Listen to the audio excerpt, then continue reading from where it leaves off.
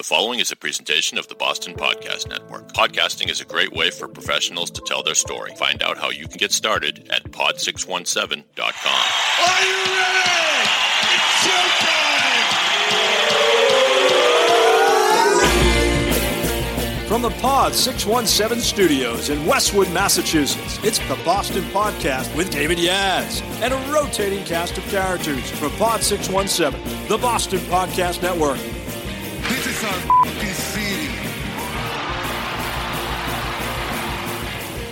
Hello and what's up, everyone? This is Dave. Welcome back to the Boston Podcast, Greater Boston's only Monday through Friday daily podcast that I've ever heard of. If you've ever heard of one that's a competing one, let me know. We welcome the competition, and you can come right down to our studios here in Westwood, Massachusetts, Pod 617 Studios. You can find out all the info at pod617.com. By the way, you could have your own podcast here.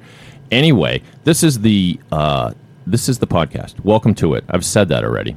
It's Monday morning, and I'm already repeating myself. My guest, Randi Bussin, and I, we both admitted that we didn't get full nights of sleep last night, right? Right. And that's a drag. And it's a Monday. And then there's this whole other story how my car was towed yesterday, and I had to get it out this morning. And I'm not even ready to discuss the particulars of it. And it's just one of those things that no matter how, you could be a multi-zillionaire, and you could be, the tow fee is like $180 and big deal. You would still be as annoyed as anything. Nobody likes to get their car towed. It's the worst thing. You say I just got my car towed, and people react as if your cat died. Oh my God, I'm so sorry. That's such a shame. Anyway, we're typically all over the place to start off the podcast, but Randi Bussin is a career coach, and she's a very impressive person, and she's been doing this for a number of years. But she still looks like she's 29 years old, so I don't want you to get the wrong idea there. Thank you. But we're going to talk to Randi about, among other things, the hidden job market. That's right. If you're wondering where those jobs are that you simply can't find, they're behind the curtain somewhere. Randi is going to tell you about them. So there's a teaser for you, ladies and gentlemen.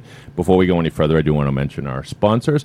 United States Postal Service, second largest employer in the United States, offering paid training and ways to move up. Apply today, USPS.com/careers, the U.S. Postal Service, deliver for the nation. I also want to thank the supporter of this podcast, the company known as Adori, the podcast platform. That's A-D-O-R-I, Adori. By the way, it's an anagram for radio, which is cool because it kind of emulates why we love radio. It's a platform that you can put your podcast on.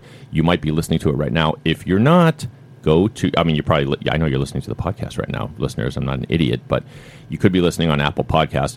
At some point, do me a solid and try listening to it on the Adori app. So go to the App Store on your phone and find Adori, A-D-O-R-I. There's only one of them. You download it, and they bring your podcast to life. They make them interactive beasts. So in other words, you'll be listening to this podcast, and you'll be seeing images, things that I'm talking about.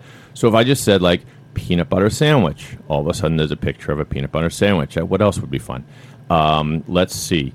Happy Days, the television show Happy Days. Fonzie. Okay, everybody loves Fonzie. Now, if you were listening on the Adori app, you'd be looking at a picture of Fonzie, but there's also other cool stuff, like we can run polls, and if we have this awesome book that we mentioned, we want you to buy it. There can be a link to it. I'm going to tell you about Randi's website, which is aspireforsuccess.com, and if you're listening on the Adori app, aspireforsuccess.com is right there on your phone. Don't click on it yet, because it'll take you away from the podcast, but you get the point, people. Anyway, so we're pretty ready to roll here. Before we go any further, I told you very little about Randi. I know it's a mystery, and we're going to get into all that good stuff. But before we go any further, we need to put Randi in the Boston Vault, because that's what we do. So, Randi, don't be afraid. These men are here to protect us. There's the vault door swinging open, and I think closing.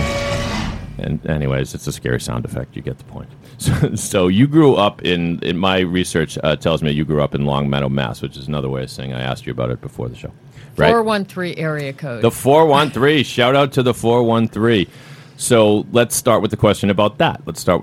So Long Meadow, I know where it is because my college roommate, shout out Andy Bassick, is from there. But in a couple of words, how would you describe the town of Long Meadow, where you grew up? So it's in western Massachusetts. It's considered a suburb of Springfield.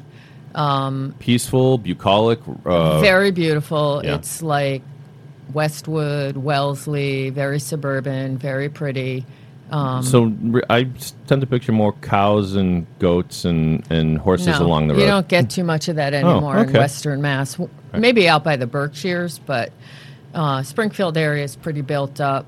Even up north, like Northampton and Amherst, used to be cow fields and asparagus, and I was just up there recently, and it's just one store after another. How about that?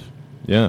And if you had a memory of growing up in Longmeadow, well, but I mean, so you had a happy time there. I mean, it's suburbia. It's anything you remember in particular about that town? Do you happen back there? Not really. I don't go back too often, no. My dad's in Okay. Springfield, so I don't go to Longmeadow too Right. often. But one of the things, actually, that I remember distinctly, so my dad was working in Northampton for many, many years, and he was commuting. And in those days, Route 9 up in Northampton literally was like a dirt road, and there were cows and farms. And it's asparagus capital up there. Really? And he would come home with, like, the most amazing white asparagus and really, really, really teeny little green Yummy. ones, and they were from the farmers that he would pass on the way home. Yeah, I'm a fan of asparagus. Do you like it? I love it. With the side order of you having your steak, have some asparagus with it. So around that area, everybody the bathrooms must have all smelled weird because I mean, Let's not go there. I'm just saying. It's always worth it. It's always worth it for the delicious asparagus. So tell me, you're still in the Boston Vault here, and we have to answer more questions about Boston. When you travel, do you do any traveling for business or not so much? Yeah, I do a fair amount. Okay. So if people ask you, oh, you're from Boston, what do you think the misconceptions they have about our city and our area? Right? Like, oh, you're from Boston, you must be blank. So they expect me to have an accent, which I don't. You because don't, I'm yeah. from Western Mass. I don't Right. pack the car. And they always say, oh, my God, they drive like crazy in Yeah. Boston. Yeah, and do you drive like crazy?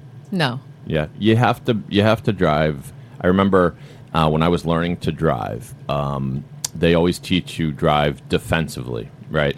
That at least that at the time that was the credo. So in other words, presume that some other idiot is going to screw up and just be ready for the worst. So drive defensively. And I remember my high school buddy Josh, his dad was this crazy lawyer named Sumner Gillette. Crazy in the best way. Very good lawyer, but just kind of nuts.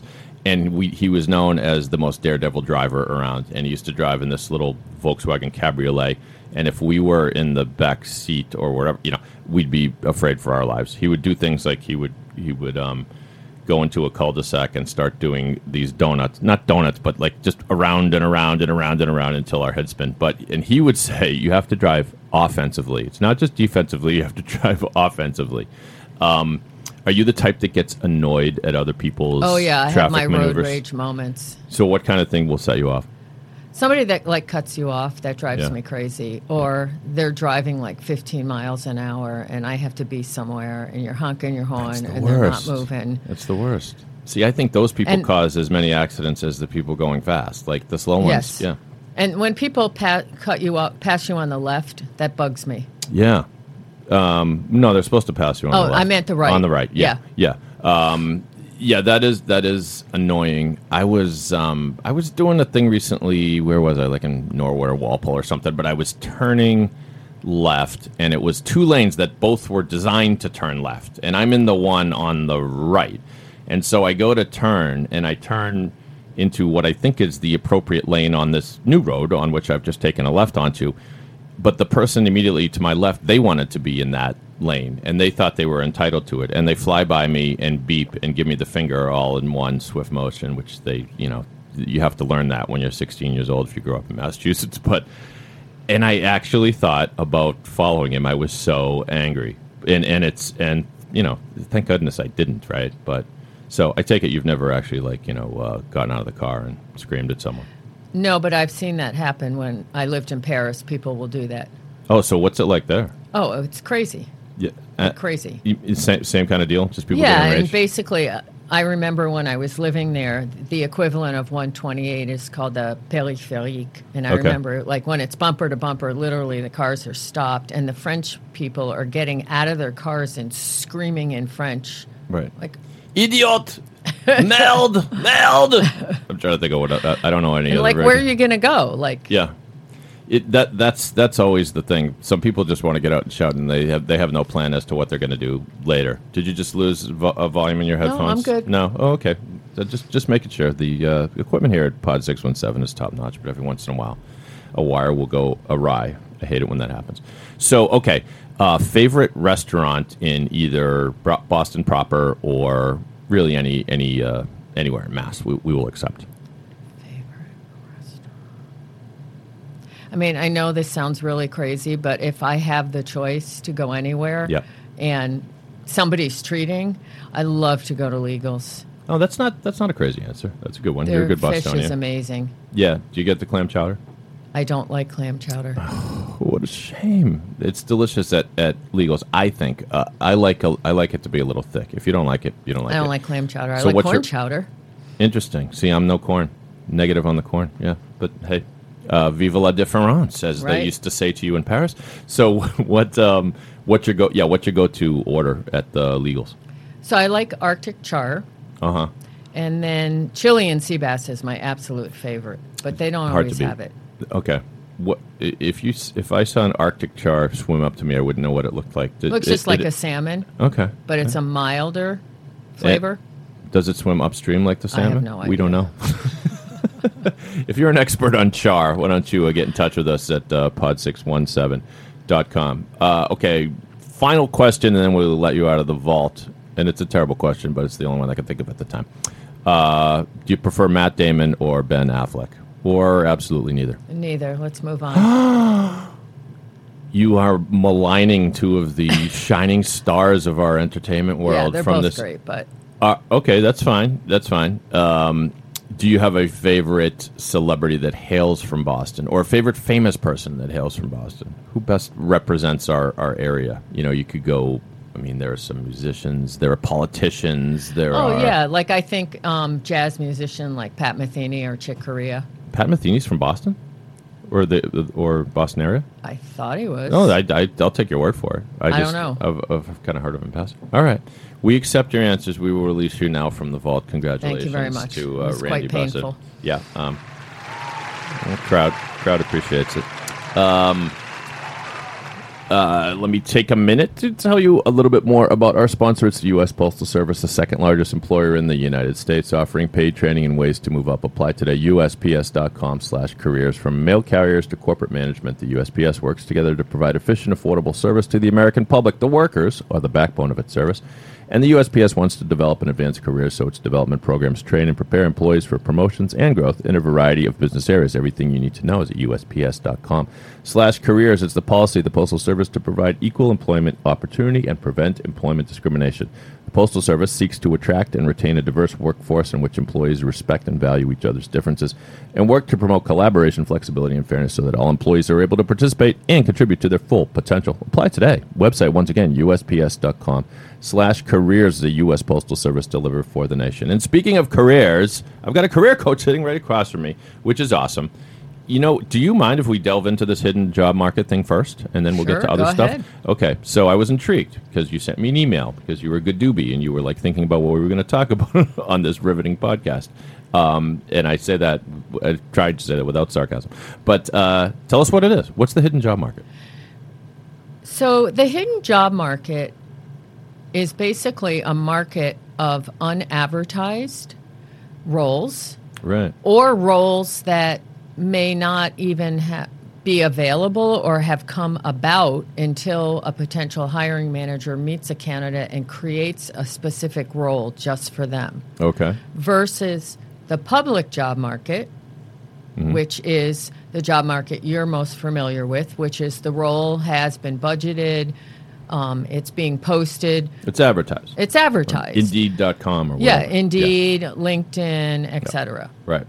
Okay. So now that makes sense to me. And some of the people say the best jobs they've ever got. Like, I guess that's not necessarily true. Nowadays, there are so many jobs posted, but I feel like the jobs that I've gotten in the past haven't necessarily come from. They've come from, hey, somebody tells you, hey, they're looking to hire over there.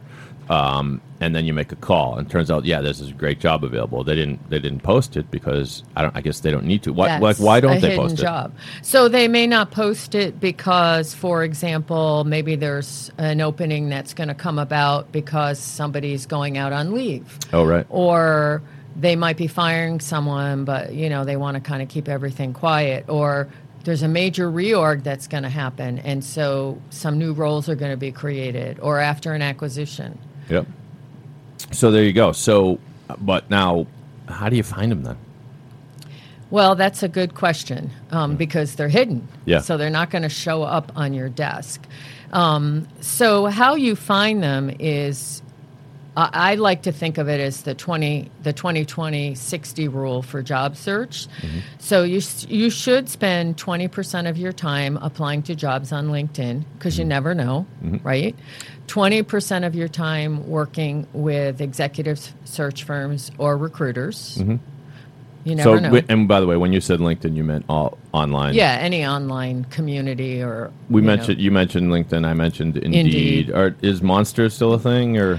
It's listed in a lot of the studies that I get that talk about the hidden job market, but we don't use it that much. Yeah, okay. Is Indeed the leading place to find a job? LinkedIn, Indeed and LinkedIn. Okay, good. But companies may not post on LinkedIn. Right. And what's interesting is I just got access to a survey, and I believe it was done by Recruiting Trends, or one of those organizations that does market research on employment and hidden jobs. And the first place employees will post is on their, or employers will post is on their website, which surprised me because I thought it was LinkedIn first. So it's website first, then Indeed, some of those places, and then I believe LinkedIn was in third spot. Okay. All right, so 20% on the online stuff, 20% working with a recruiter who's going to do work for you. Yep. Tapping the hidden job market. Really? So it's the hidden job market is especially important for executives. The more you make, the less chance you're going to find your job online. Right. So a young college kid, they can work the hidden job market, but they might have more success applying to positions online. But if you're making $300,000 or $400,000, your job will never show up online. Yeah. Because and this was in the study as well, is when companies post positions, what kind of positions do they post on their website? Entry level and like mid-tier. Right. They don't post executives. Right. They just don't. So think about it. Let's say Staples, their chief financial officer is going to leave, and he's resigned. How do you think they're going to go about finding another CFO? They're going to search for I would imagine, hire someone to go conduct a search. Is that? They could, or but do it themselves? In a first instance, so let's say the CFO reports to the COO. So the COO knows that the CFO is going to leave. The COO walks around to all his internal buddies and say, who do you know that might be a good fit for a CFO role? Right. So they're tapping the senior leadership team first. Then the COO, who's the hiring manager, might go out to some industry contacts, so outside of Staples, and say, hey, we're going to have a potential opening. Who do you know that's a C-level finance person that we can talk to? If they generate enough interest in those two avenues, jobs never posted, ever. Right. If they can't, then they may go look through the resume database that they have and see if they had been in touch with someone before and they can generate someone that way. If so, never posted. They might not go to a recruiter next. Sometimes what they'll do is they'll go to a professional association, like, let's just say, the American Association of Chief Financial Officers, and they'll post it on that website. Oh, cool. And that's not really a public offering, because you can only find out about that job if you're a member of that association. You got to sign so into you're still in the hidden job market. It's only when they've tapped all those avenues and they can't find anything do they go out and spend money on recruiters. Okay. Yeah, because why? Because if they, I guess, if they're worth their salt and the higher ups at the organization are worth their salt and they all have interest in getting someone great, they'll tap their own Right. networks. And for executives, I think the number, I don't have the exact number. I think companies, only 7% of roles are filled through executives. Yep. Right.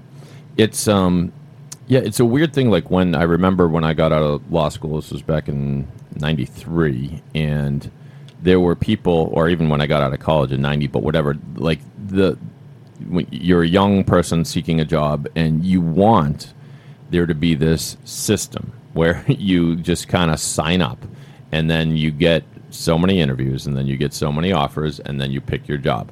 But it's frustrating to learn as a young person that doesn't work. And I remember in my off-campus apartment at college, senior year, kids used to post their rejection letters, and there were tons of them. And they would send out, and people used to do this a lot in law school too. Send out, like, I think one time I actually sent out 300 letters, and thinking, well, 300 letters, so I'll get 20 interviews, and I'll get 2 offers or 3 offers or whatever. And no, you get 0.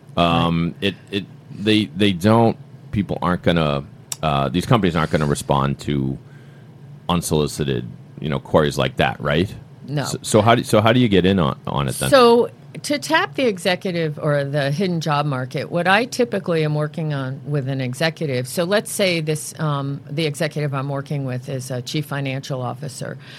I will have them come up with me, 2 industries they want to work in, and we target those. So we'll have a conversation, and I'll say, what's the number 1 industry in which you want to work? And they say life sciences. Great. Number 2, technology. Great. Number 3, higher ed. Then I have that executive, and often I have to guide them, put a targeted list together of 25 employers in life sciences, 25 in high tech, and 25 in higher ed that they want to work for. Mm-hmm. And there are many tools to be able to build these lists. You can use Boston Business Journals. They have the book of lists. The library has other resources. So I oftentimes am building the list with the client. And then we take the employers on that list and we go one by one into LinkedIn, and we try to find a connection that they might have a first or a second degree connection. Mm-hmm. So that's using the advanced searching tools on LinkedIn very extensively to try to find a contact, to then have a conversation and learn more about that company and find out, is that a company I'd even want to work for? And if so, how do I maneuver my way around? So this is what you do with your clients. I do, and this is a lot of work. And so when you say go onto LinkedIn, you're helping them mine their own LinkedIn contacts. Sometimes I'll mine mine. Sometimes yours too. Okay. I mean, I've done several thousand people, so I do have a lot of connections. Mm-hmm. But typically I'm logged in with them, and we go and mine their database on LinkedIn. Now, if the executive only has 200 contacts on LinkedIn, one of the first things I'm doing with them before we're even doing this is they need to get it up over 500. Oh, yeah.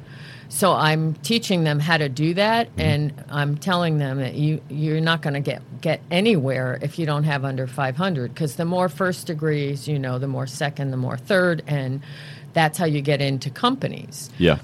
So that's one way. The other way, obviously, is letting your whole network know what you're looking for. Mm-hmm. And then I also do value proposition letters with clients. So we might do a direct mail to some of those companies on our list. So we'll find out who the hiring manager is. We'll find out maybe what some of the challenges are that company's going through. And we put together a pitch letter. Mm-hmm. Mm-hmm. So that's I think a lot of people get overwhelmed by LinkedIn. They're like, I don't know how to use it. There's there are a zillion names on there. I don't know where to begin.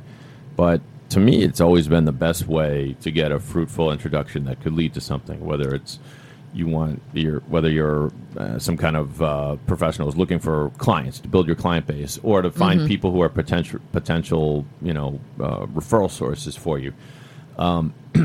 Just to go on to LinkedIn and to find someone who does exactly what you do, or the kind of person you exactly want to meet, that's one thing. But then it's so, as long as you're active on LinkedIn, it's so easy.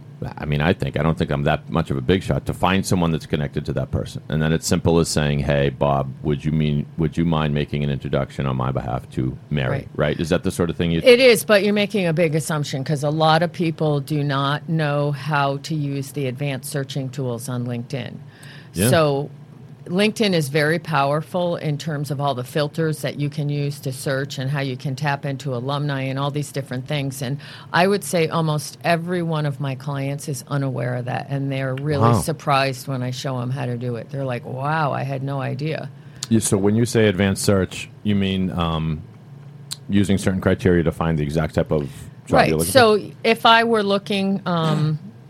to work at Staples, and I put Staples in the search box on LinkedIn, it's going to come up and it's going to tell me several things. It's going to hit the Staples company page on LinkedIn, and it's going to tell me there are 6,000 employees that work for Staples. And there's a link, so you can click on that link, and then you can use the advanced searching tools to look for first-degree connections or second degree or Boston only or job title. Right. So there's all these different fields that you can search on. It will also tell me 5 alumni from your school work there. Yeah. So now you got another in. Yeah. That's another one. So you can work that whole, what I would call search box on LinkedIn, but then you can also work the alumni piece. And you can call up other people that way by working the alumni avenue. So when you find someone, tell me what, I mean, I sort of gave my quick and dirty strategy, like to ask for that introduction, but what kind of advice do you give to someone who's like, they're looking to get in touch with the key person at Staples, and they know someone who knows this person? So now what happens? Yeah, so that's where it's a little tricky because you can't ask for, can you carry my resume to so-and-so? You can't ask someone you don't know that. Yeah. But what you can do, and I do this with clients, is I have them put together like a one-page mini marketing plan that they can share with their networking contacts. And it'll be, these are the job titles I'm looking for. These are the 3 industries I'm looking in. Here's some sample companies. And have a discussion with somebody. Hey, these are the firms I'm targeting in life sciences. What do you think of this list? Who should I add? Who should I take off? So you're going for advice, what we call AIR, advice, information, and other referrals. That's what you're really doing in that first level conversation, or finding out what some of the challenges are that the organization is dealing with, so that when you write that value proposition letter, you're targeted. So you get some good success stories. You get people who say, Randy, thank you so much for saving my career or whatnot. Yeah, I do. And I do get people who find jobs through the hidden job market. I actually had one client I was working with, I think he was in Texas, and he was in technology, and I taught him this whole thing, and he was a great networker, and he actually managed to get 2 or 3 offers. Several of the roles were not even defined. So that's one of the benefits of the hidden job market is you meet a potential hiring manager. They love XYZ in your background, and they create a role to tap a particular skill set that you have. And that's ideal because there's no competition. And then you can negotiate more in terms of salary and benefits, things like that. Do you also coach up people on things like interview techniques? Yes. Okay. So what's the most common mistake people make when they go into a job interview? They don't research the company at all. Okay.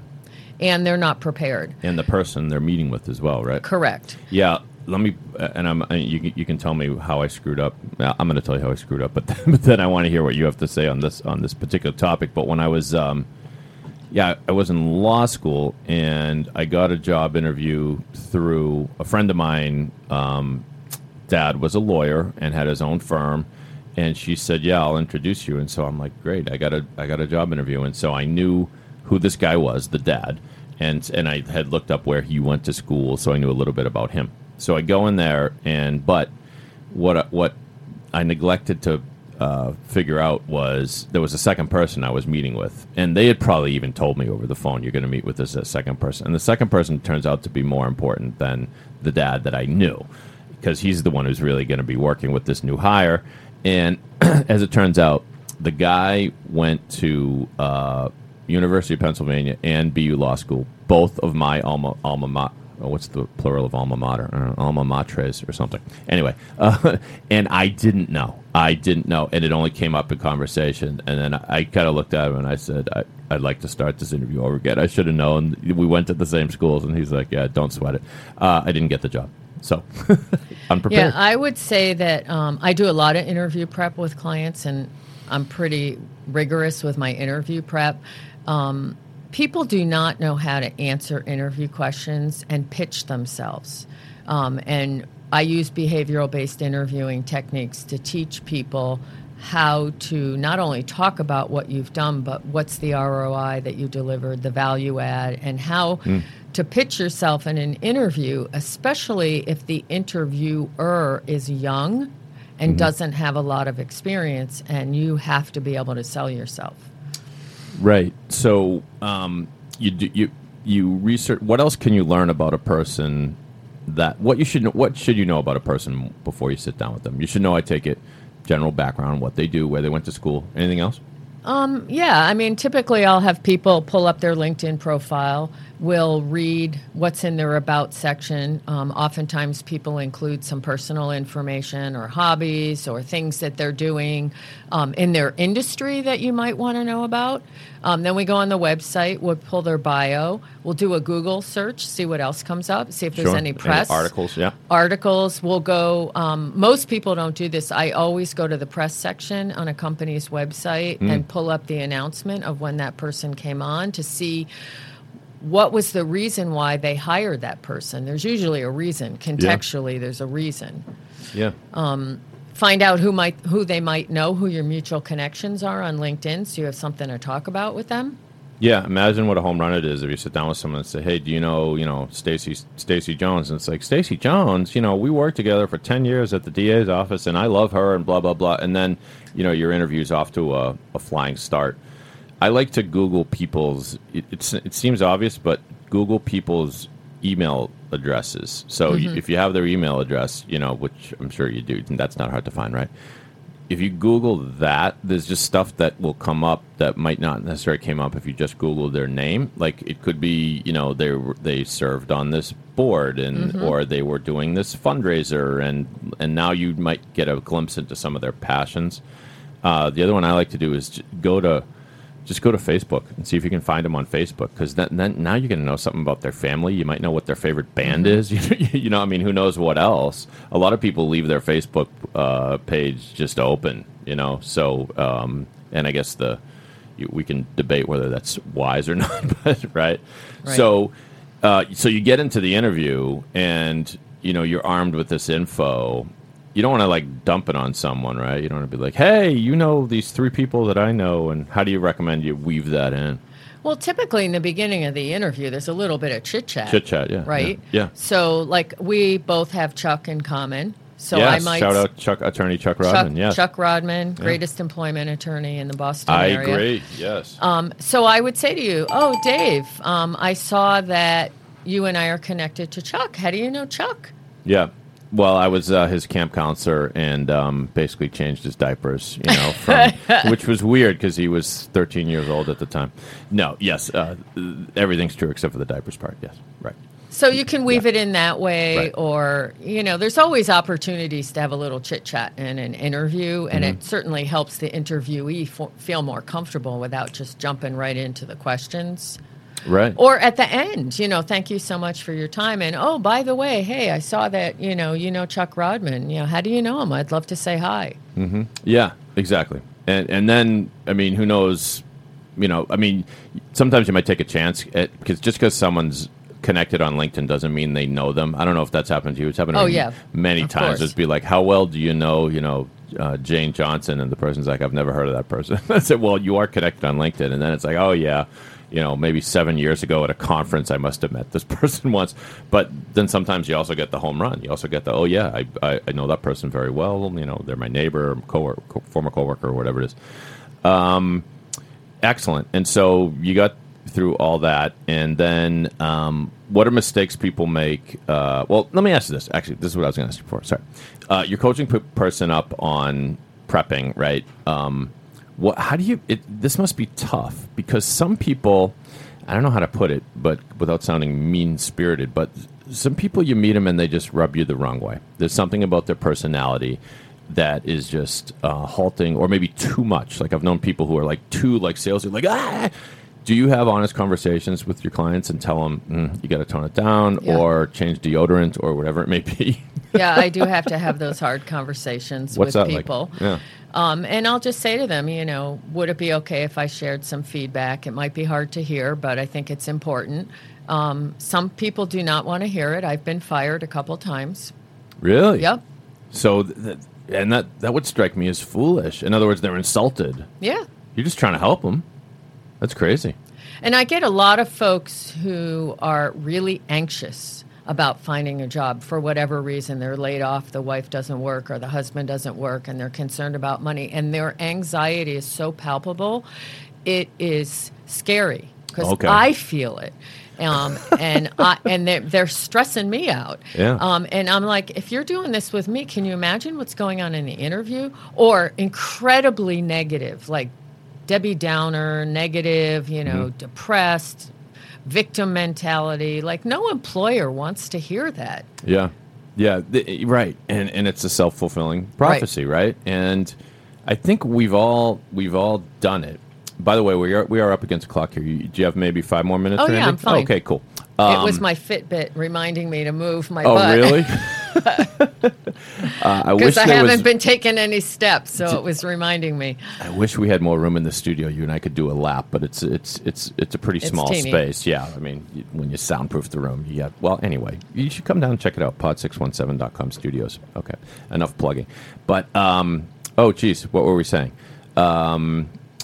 I've lost my train of thought. It has left the station, people. It happens once in a while. I just turned 50 last year, and the synapses are not firing as much as they should.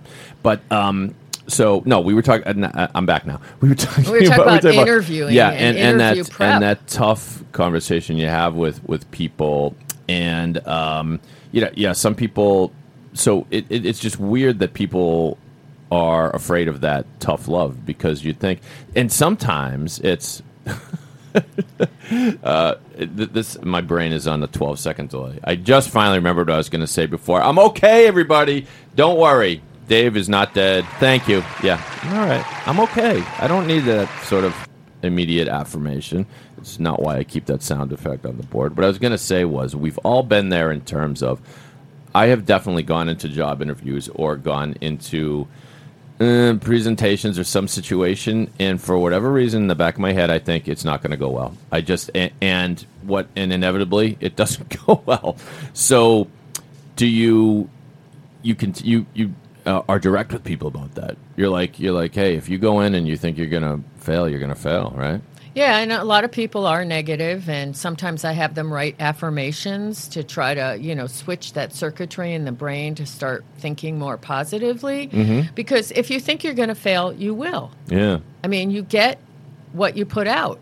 Mm-hmm. So, and I have to have a lot of folks, really, I have to work with them on shifting their approach and their mindset because they're so negative. So do you enjoy what you do? I love it. Best job ever. Why? Because I get to help people, and I really enjoy that. I meet the most amazing people. We didn't talk much about career change, but I do a lot of work with people changing careers, especially lawyers. Oh, nice. And when I do career change work with people, I really find out much deeper information and more information about them than job search, and I hear people's stories, and I love that. And I'm successful with people. I tell them failing is not an option. How long is the typical engagement with you, if that's the word? I don't know. How long do you 3 to 6 months. Okay. And then I take it there are some people who will check back. And have you worked with clients on a particular client on more than one career change? Yeah. Career change, job search, job change, all kinds. I've had some clients 4 or 5 times. Really? Those are the good clients, the one that get fired all the time. No, they don't get fired. They decide they want to do something differently, and they come back every 5 or 7 years, and then they want to think about an early retirement career option. And So I have a lot of repeat business. Cool. Well, we didn't get to everything, but maybe we'll have to have you back on the show sometime, Randy. Did you enjoy yourself? I did hope. have a good time. Again, it's Randi Bussin. Her last name, by the way, Bussin. Just one N at the end? One N. All right. I got it right. Whew. AspireForSuccess.com is where you find all kind of information. Can I give out your email address? I've got it right there on the board. Sure. See? You know why, Randy? Because I prepared at least a little. It's rbussin, RBUSSIN, at AspireForSuccess.com. And you should get in touch with Randy if you're thinking of that career change or job change or what have you.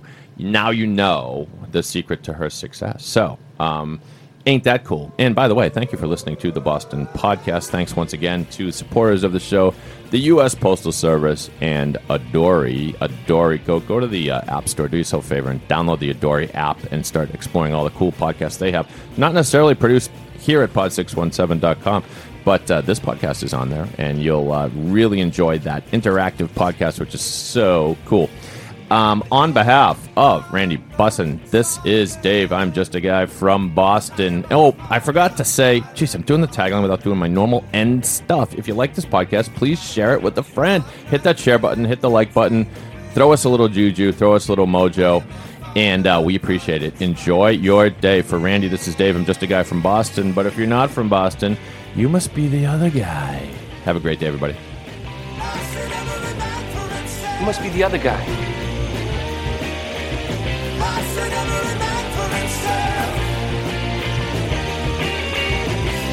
every night.